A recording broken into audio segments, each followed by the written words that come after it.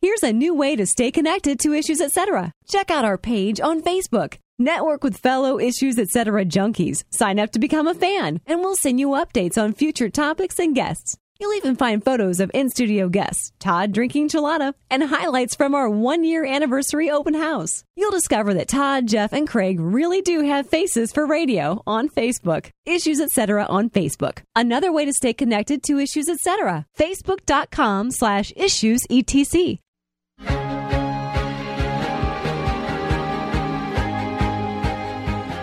The analogy that I've used in my book is what I and others call an incarnational analogy of roughly trying to think of the Bible the way we think of Jesus, who is in some mysterious, inexplicable sense 100% divine and 100% human.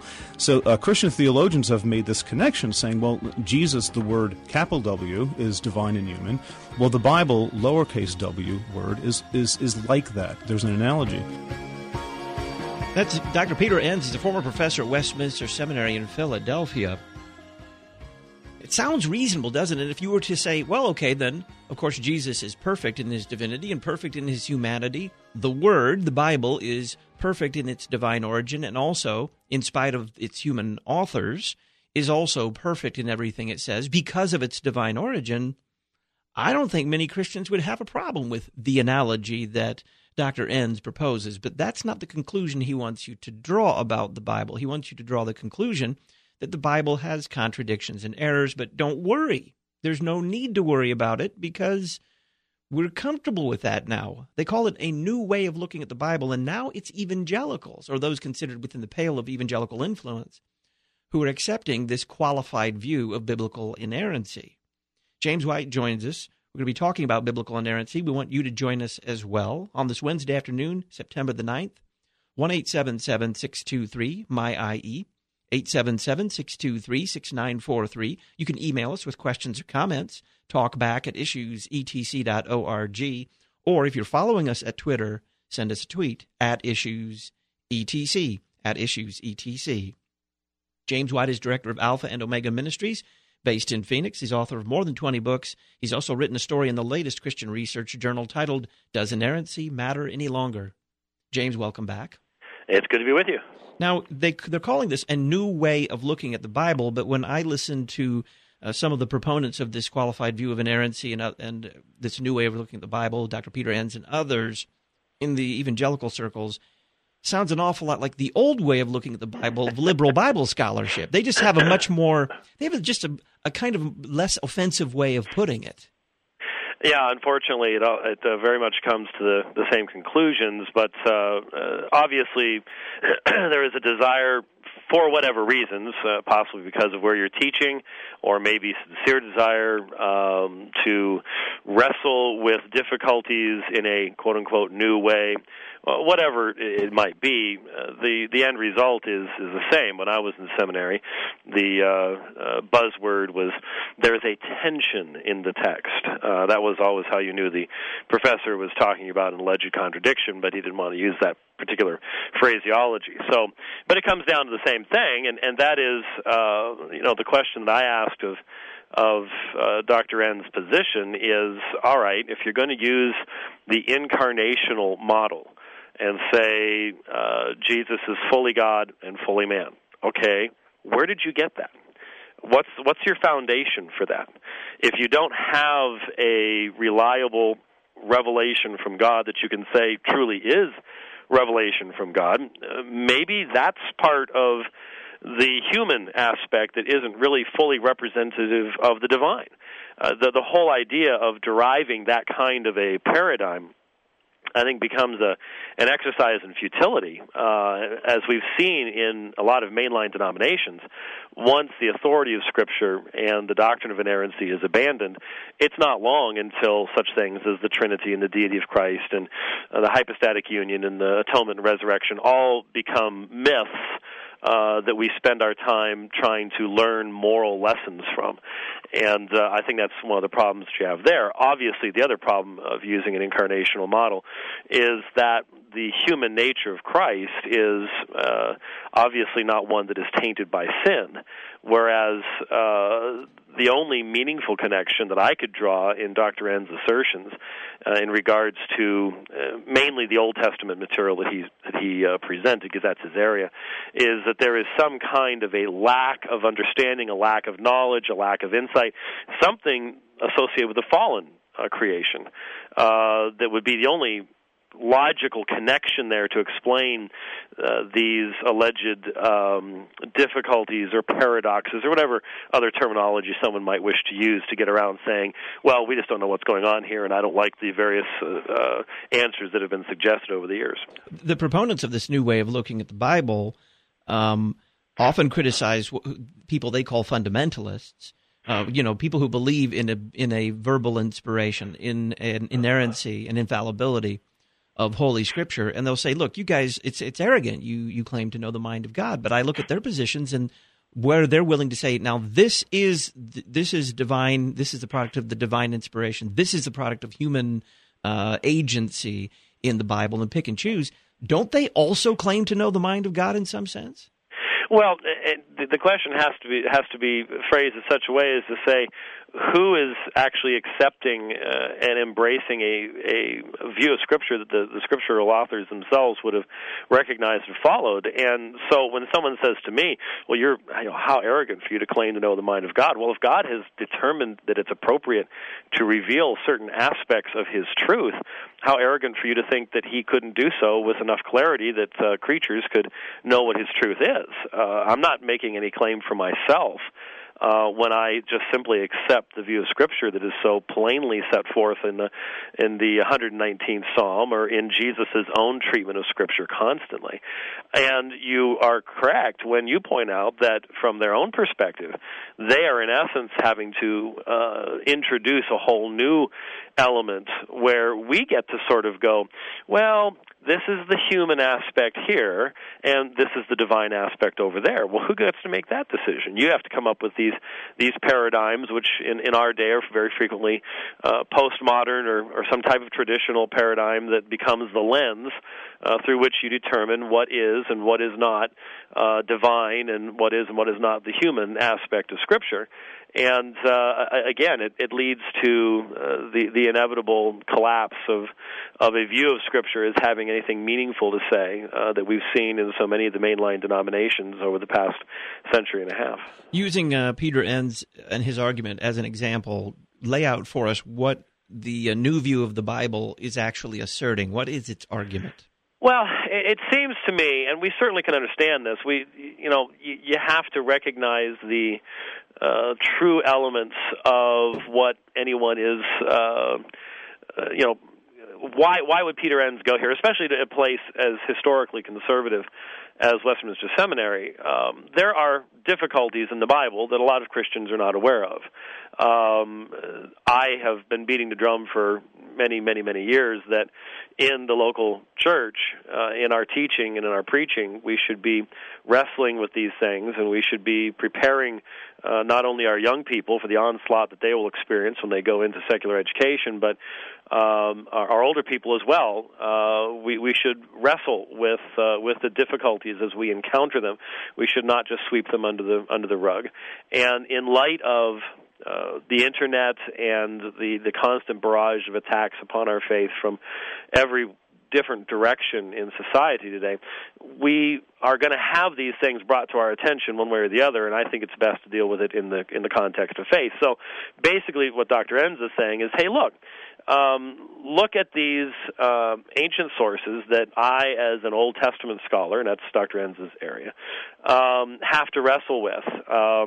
He raises, the Gilgamesh epic. He raises parallels between the creation accounts and other creation accounts in antiquity. He looks at the Nutsi texts and the legal documents and points out parallels between the legal system and basically asks the question, hey, if this is really revelation from God, why does it seem so very similar to what we find elsewhere? And he raises the possibility, though he never really established this one very strongly, in my opinion, that there was a collection of proverbs that comes from Egypt, and that this was important in the formation of the Proverbs of Solomon, and various aspects like this. And then just sort of briefly tacks on to that some of the many synoptic issues that New Testament scholars have dealt with for many years now, and basically says, in light of these things,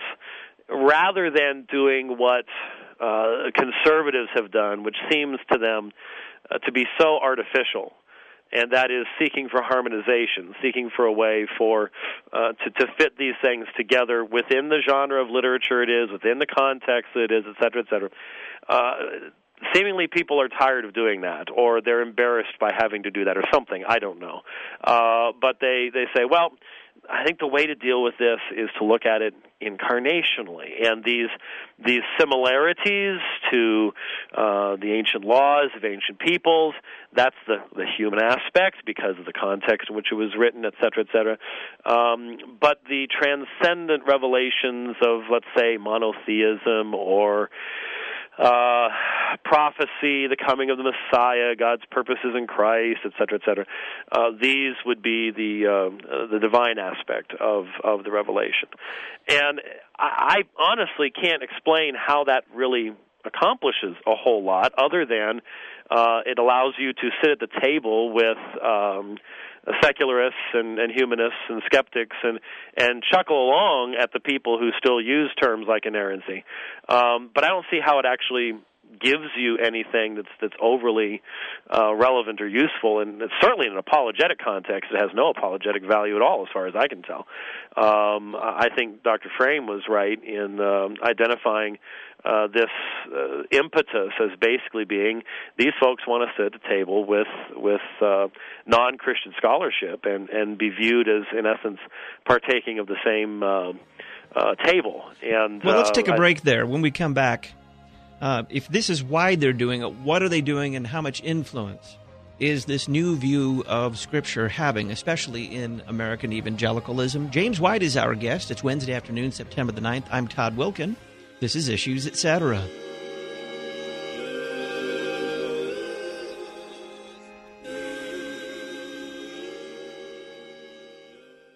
Thanks to God's gift of the Internet, people are listening to Issues, Etc. around the world. From Japan to Oslo, Norway, here is Simon. Simon, welcome. Thank you. Yeah, I want to vote for Benny Hinn. My reason for doing so is because, Jesus, the second Adam, ascended to heaven, so I guess there's some truth to it.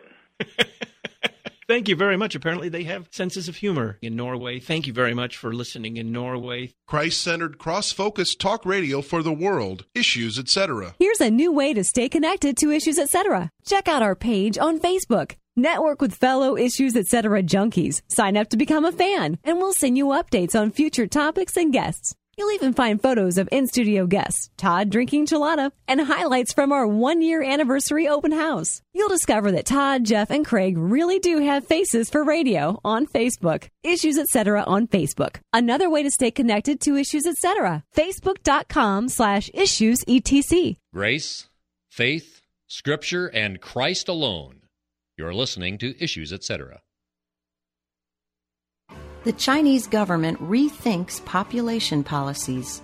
This is a special commentary from the Susan B. Anthony list, named for the suffragette who was proudly pro-life. After decades of its one-child policy, sometimes brutally enforced by mandatory abortion and sterilization, the Chinese government is backpedaling. Although not getting rid of the policy altogether, officials have decided to make exceptions for, ironically, parents who are themselves only children. Such couples will be allowed to have 2 children instead of just 1. Currently, 8% of Chinese citizens are over age 65, and the UN estimates that number could triple by mid-century. This result of the one-child policy should serve as a warning to many nations facing underpopulation.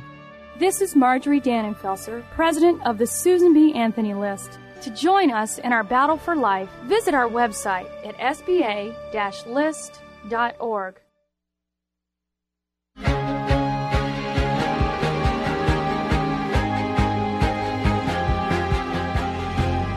Welcome back to Issues, Etc. I'm Todd Wilkin. James White is our guest. He's director of Alpha and Omega Ministries, based in Phoenix, author of more than 20 books, and he's written a story for the latest Christian research journal titled Does Inerrancy Matter Any Longer? Our call-in number 1-877-623-MY-IE, 877-623-6943. Email us, talkback@issuesetc.org, or if you're following us at Twitter, our address @issuesetc. James, they're sitting at the table now with kind of the classical liberal Bible scholars, and they're all chuckling and drinking their brandy, whatever they do.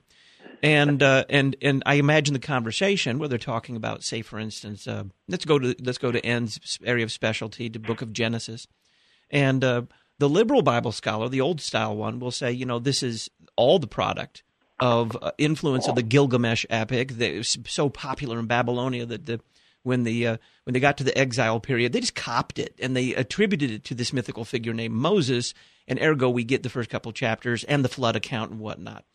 And the biblical scholar there, or the liberal Bible scholar, has essentially said it's all human. What argument could anyone, a proponent of the new view, make that any of it is of divine origin?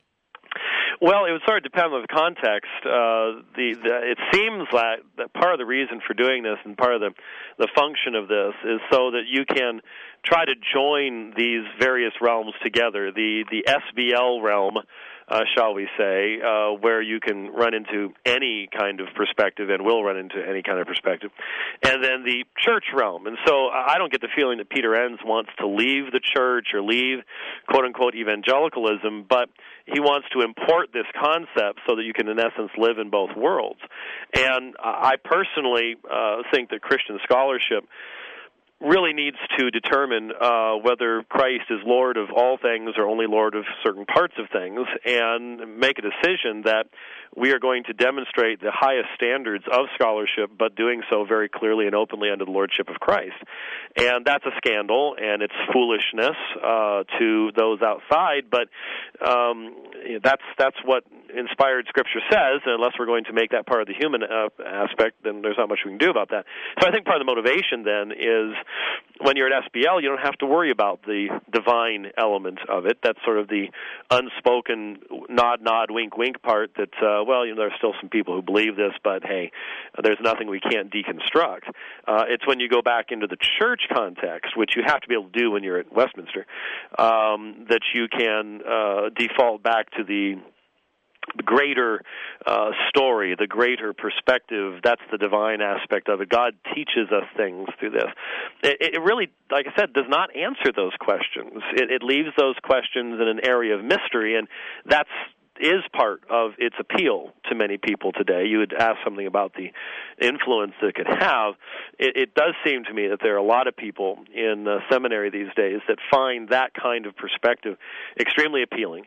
They don't like the old style, here are the answers. You look for answers. We're trying to put things together and make coherent sense out of them. In a more postmodern world, it's much more engaging and attractive to talk about antinomy and not so much contradiction as mystery, and there are a lot of folks who just like that. That speaks to the emergent church and things like that. Of course, from my perspective as an apologist, I'm sitting here going, I wonder what the Muslims are thinking as they listen to this. I wonder, what these enemies of the faith are thinking, et cetera, et cetera. This becomes the very fodder of the people that I'm debating literally around the world these days. They just love to point to these folks. And they see these folks have looked into this, and they realize that there's really no way to continue to hold the position that Christianity has always held in regards to who Jesus is and the cross and the resurrection and all the rest of these things. Now, that's not their intention, but that is the result of much of what they're doing. During my seminary days, for some reason, I foolishly decided in post-seminary graduate work to take Ugaritic, the language.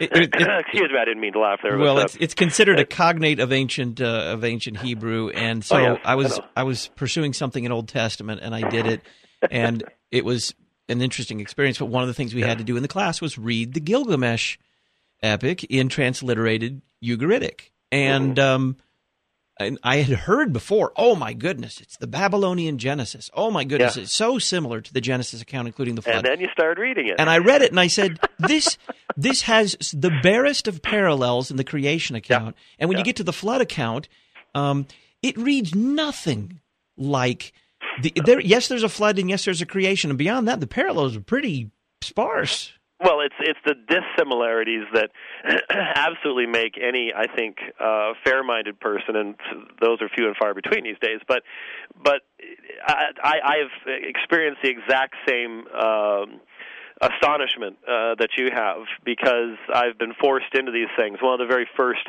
hyper-expensive books, the ones by Fortress or Brill or something like that I bought from my library was Pritchard's Ancient Near Eastern Texts. And once you start digging through these things, you ask yourself the question, did these folks just run out of something to be doing today when they were writing these things about parallels? Because it's the dissimilarities, it's the massive differences between these, the very foundational differences between these that stick out and go, look how amazingly monotheistic, purposeful, directional, vastly different from the religions around them Israel really was. But that's not the stuff, and here's where how we do scholarship really needs to be addressed and thought of. That's not the stuff that gets published, because people have already said that.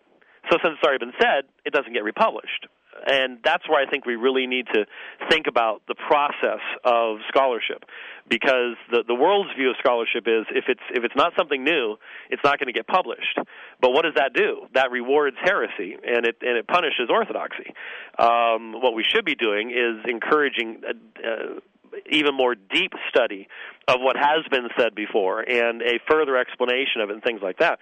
So, yeah, you're exactly right. You really start digging into these things, and you really wonder at some of the parallels that are being drawn, not only there, but in just a couple of weeks up in Portland, I'll be debating Dan Barker, a well-known atheist, on the uniqueness of Jesus. And he's going to be defending the idea that this myth of Jesus was cobbled together from Osiris and Mithra and Dionysus and all the rest of this stuff.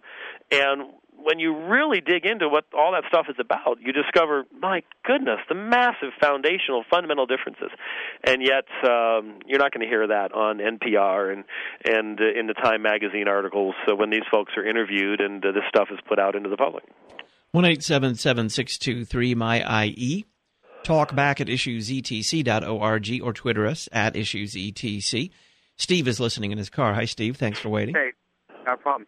My question is this. Is a lot of the quote evangelical, do they have a problem with contradiction, or is it more of a basic issue that they can't live with paradox?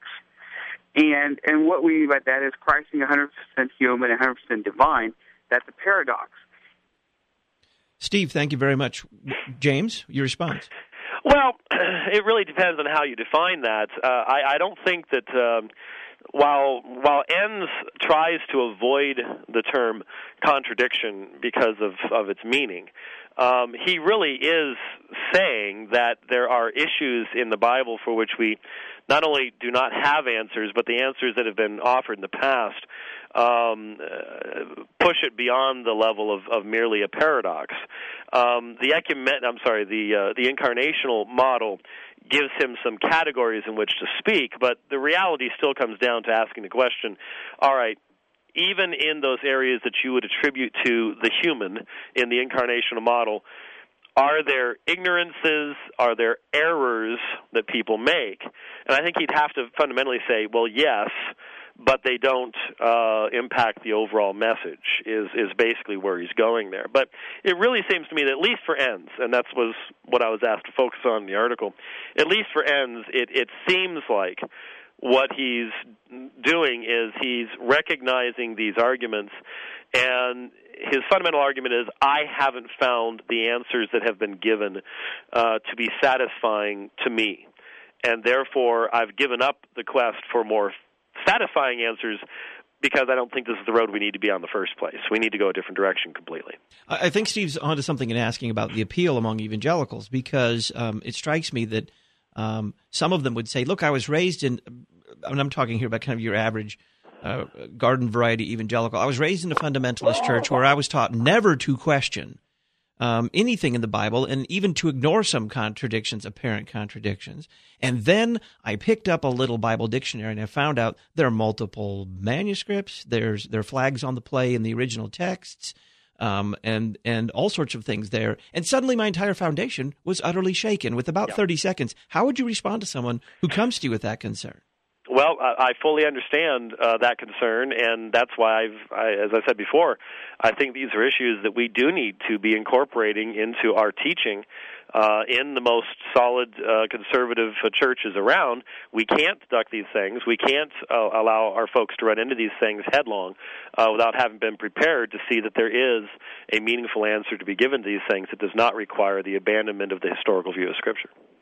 James White is our guest. We're talking about biblical inerrancy. It's Wednesday afternoon, September the 9th. I want to hear from you. 1-877-623-6943. Ready to answer your questions and respond to your comments on biblical inerrancy. Have you given up on it? Did you realize that because there is a more complex history to the biblical text you've always trusted, you can't trust it anymore?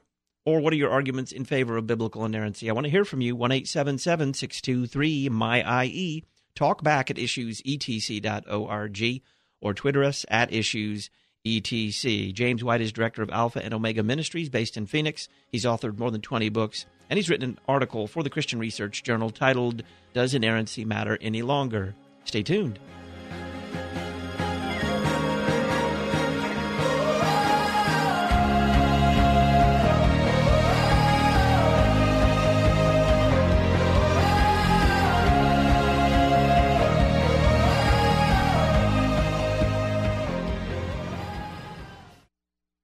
Good Shepherd Lutheran Church in Collinsville, Illinois, is happy to support the Christ-centered, cross-focused ministry of Issues, etc. Join us for worship, Bible classes, youth ministry, and other opportunities to grow in Christ. We have a Christian day school for children in preschool to 8th grade. We are located at 1300 Beltline Road. Call us at 618-344-3151 or visit www.goodshepherdcollinsville.org. Thanks for sending us your email. Having produced Issues, etc. for more than 15 years, I can tell you that we've never received email response like this. Unfortunately, we simply can't reply to all of your email. So here's a way that I can almost guarantee a response to your question or comment. Call the Issues, etc. comment line, 618-223-8384. It's available for your questions or comments 24/7, 618-223-8384. Real Reformation Radio. You're listening to Issues, etc. International human rights attorney and law professor Dr. John Warwick Montgomery on the importance of Issues, etc. Before settling in England and France, I had my own Christian radio program for 10 years in California and 2 years in Washington State. I was also a regular for over a decade on national religious television. In a word, I have had a great deal of contact with evangelical programming, both good and bad, and my judgment in this area is probably worth something. In my opinion, Issues, etc. is one of the very few programs on Christian radio willing to discuss tough questions with solid theological answers. I consider it a great privilege to be able to appear on the program regularly, and I commend it to every serious listener. You can support the worldwide outreach of Issues, etc. by making a tax-deductible gift today. Donate online at issuesetc.org, or you can donate by check. Lutheran Public Radio, Box 912, Collinsville, Illinois, 62234. Defending the faith, teaching the truth. Issues, etc.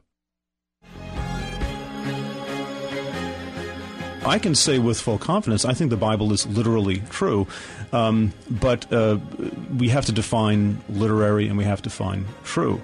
If God is truth, then the truth should not bother us. Of course, then we have to get to definitions of what is truth. That's Peter Enns, author of Inspiration and Incarnation. I'm Todd Wilkin. This is Issues, etc. We're talking about biblical inerrancy with James White, director of Alpha and Omega Ministries based in Phoenix. You'll find a link to Alpha and Omega Ministries at our website, issuesetc.org. Go to the on-demand page. Here's Herman listening in Illinois. Hi, Herman. Thank you for taking my call. Just 2 points. In Luke chapter 24, verse 44, Jesus identifies himself with the entirety of Scripture. And so what point is there is trying to set Scripture against Jesus in the sense of the incarnation. The difference is the same, essentially. And also those early Gilgamesh epics and so forth, couldn't they well be the memory, a distorted memory of fallen, sinful man about the flood at the time of Noah that's been kind of transposed into other distorted notions and things? Herman, thank you very much. Two good questions. First of all, with regard to his first question, let's take the second one first. That is the Gilgamesh epic, since that's where we were before. Isn't it plausible to say history reads the other way around as to what Enns is proposing? Oh, yeah, that was what I suggested in my article, is that it is hardly surprising to me at all that there would be other documentary evidence of events such as that. It doesn't surprise me at all that there would be legal similarities in those cultures. If we believe that man is created in the image of God, and therefore that revelation that God has given to man is going to be reflected in what man does in other places. So I raised that issue myself as a example of, in reality, some of these things that he brought up are not problems at all. They are, I think, further confirmations of scriptural truth that preceding generations did not have access to, because we did not have access to this material. It's only the context you place it in that can turn into anything less than that. And Herman also asks about Jesus' view of Scripture. Does Jesus share Peter Enns and the other modern scholars' views of the Bible, especially the Old Testament? It really becomes frightening at that point, because that is a question I have been asking professors and colleagues since I was in seminary, because it strikes me as, and maybe I'm just a simplistic person, but it strikes me that if you're going to claim that Jesus is your Savior, that you are dependent upon Him for eternal life, that to couple that with the idea that, well, he was just a man of his time, he thought these things, but it doesn't really matter that he did or didn't, we can be wiser than he was. I see a real fundamental problem there, personally, and I've often asked people, have you ever considered what Jesus' views of the Scriptures were? And it's interesting that he mentioned Luke 24:44, because, as you probably know in my article, one of the texts I focused on was Luke 24:45, where Jesus, after the resurrection, opens the minds of the disciples so that they might understand the Scriptures. There is a spiritual element here, and that's part of what I think embarrasses evangelical scholars when they go to SBL or something like that. They don't want to really admit that element of it, that there is a spiritual element to the Scriptures that is not a part of secular literature. And again, it goes back to, what are we really doing scholarship for? Are we doing this to glorify God, serve Christ and His church, or are we doing this to impress our colleagues that teach in the secular university? And really, I just don't see any way to be a Christian scholar and to be embarrassed by the fact that Jesus had to open the minds of the disciples to be able to understand the Scriptures and their prophetic testimony to Himself. It's right there on the page. Do with it what you will, but it doesn't embarrass me. Can you tinker with inerrancy without also messing up inspiration, especially the plenary verbal inspiration of the text, as tradition would teach us? Can you mess with one without messing with the other? I mean, Enns says, those things you find, God is still inspiring it, but He's condescending to our way of thinking. Yeah, obviously I come at that from a probably way too practical perspective. And again, that is, I'm on the front lines with the Muslims and the atheists and the Mormons. And maybe in a graduate seminar someplace, or sitting in Starbucks with after a few lattes, you might be able to find some way of using big enough words to make it sound like you can tinker with the one without tinkering with the other. But history tells us rather obviously that once one goes, the other goes as well. They are intimately connected with one another, and all you have to do is look at some of the largest historic mainline denominations in the West and follow their degradation over time. And what started it? What was the foundation? It was an abandonment of the view of the Scriptures as being a divine revelation from God, and therefore normative as to how men are to behave and what we are to believe and what the church is to do, and so on and so forth. So I don't think that you can. I know that there are people who sort of search for that as if it's the holy grail of modern theology. Find some way to make that work, but I don't think it's possible. 3 real quick final questions. How is this new view of biblical inerrancy similar or different from old-line liberal scholars like those we find in the Jesus Seminar? Well, especially the Jesus Seminar folks are not, they don't even want to be teaching at Westminster. Peter Enns wanted to continue to do so, and I think people need to realize the staff voted to continue to have Peter Enns teaching at Westminster. It was only the board that voted against that. So the actual teaching staff at Westminster did not want him to be, to leave as of August 1st, 2008. So that, I think, bodes future discussions of these same issues that will indeed come up. That needs to be kept in mind. Could you rephrase the question for me? Well, I'm just wondering. The Jesus Seminar people just go through and pick and choose the passages they think, and they admit it's arberary. There's no scholarship going on here. Is anything different happening with the new view? Yeah, well, at least as far as Enns would represent it, there certainly is at least an attempt on Enns' part to show some kind of a obeisance to or reverence for the Westminster Confession, for example, at Westminster, something along those lines. It certainly would not only not be a part of the Jesus Seminar, but especially in its founders, there would be a desire to mock such things. So there's certainly that attempt that I think goes back to the desire to remain within what would be called broadly evangelical paradigms and categories. So you're not going to see the same kind of wild-eyed rhetoric that you do get from the Jesus Seminar folks on a regular basis. Then finally, with only 30 seconds, what is at stake with the new view of biblical inerrancy? I think the ability to stand before God's people and say, "Thus saith the Lord," to be able to say, "This is the gospel. This is the means of peace with God. This is what justification is. This is what your hope of eternal life is when you're staying by the deathbed." To be able to say, "This is what God says. These are His promises." I think that really is what is at stake in all of these things, and it's really that important and that central.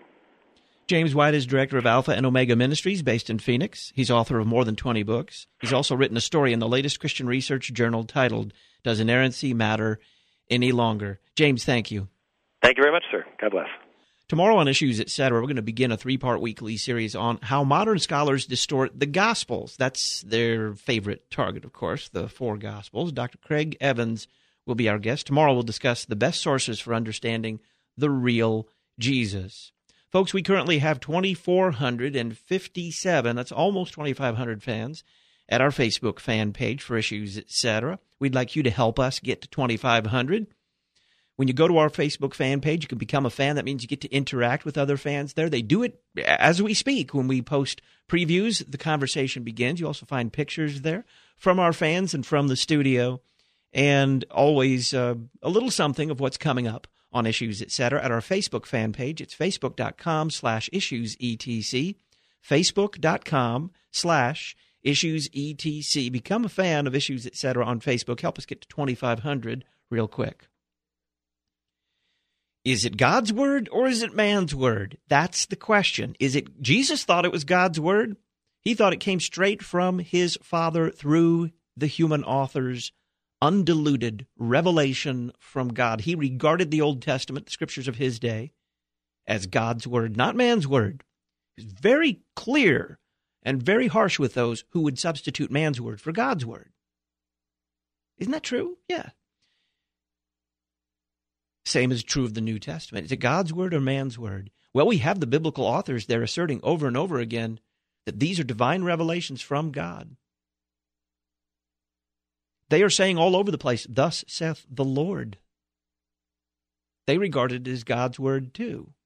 So who are we today to disregard what Christ himself says, what his own apostles had to say about the holy word of God? To say, well, it might be God's word in some sense, but it's also man's word, or it's mostly man's word. And then it's really only a matter of degree on how seriously you take Holy Scripture. And really, once you step even one toe over the line saying, well, it's also man's word too, you're on a slippery slope. There's no place you can stop where you can't say for sure that it is God's word. I'm Todd Wilkin. Talk with you again tomorrow. Thanks for listening to Issues, Etc. Listen weekday afternoons to Pastor Todd Wilkin and guests on Issues, Etc. Issues, Etc. is a listener-supported program. Your financial support is vital for the continuation and expansion of this worldwide outreach. Our mailing address, Lutheran Public Radio, P.O. Box 912, Collinsville, Illinois, 62234. Box 912, Collinsville, Illinois, 62234. You can also donate at our website, issuesetc.org. Issues, Etc. is a production of LPR, Lutheran Public Radio.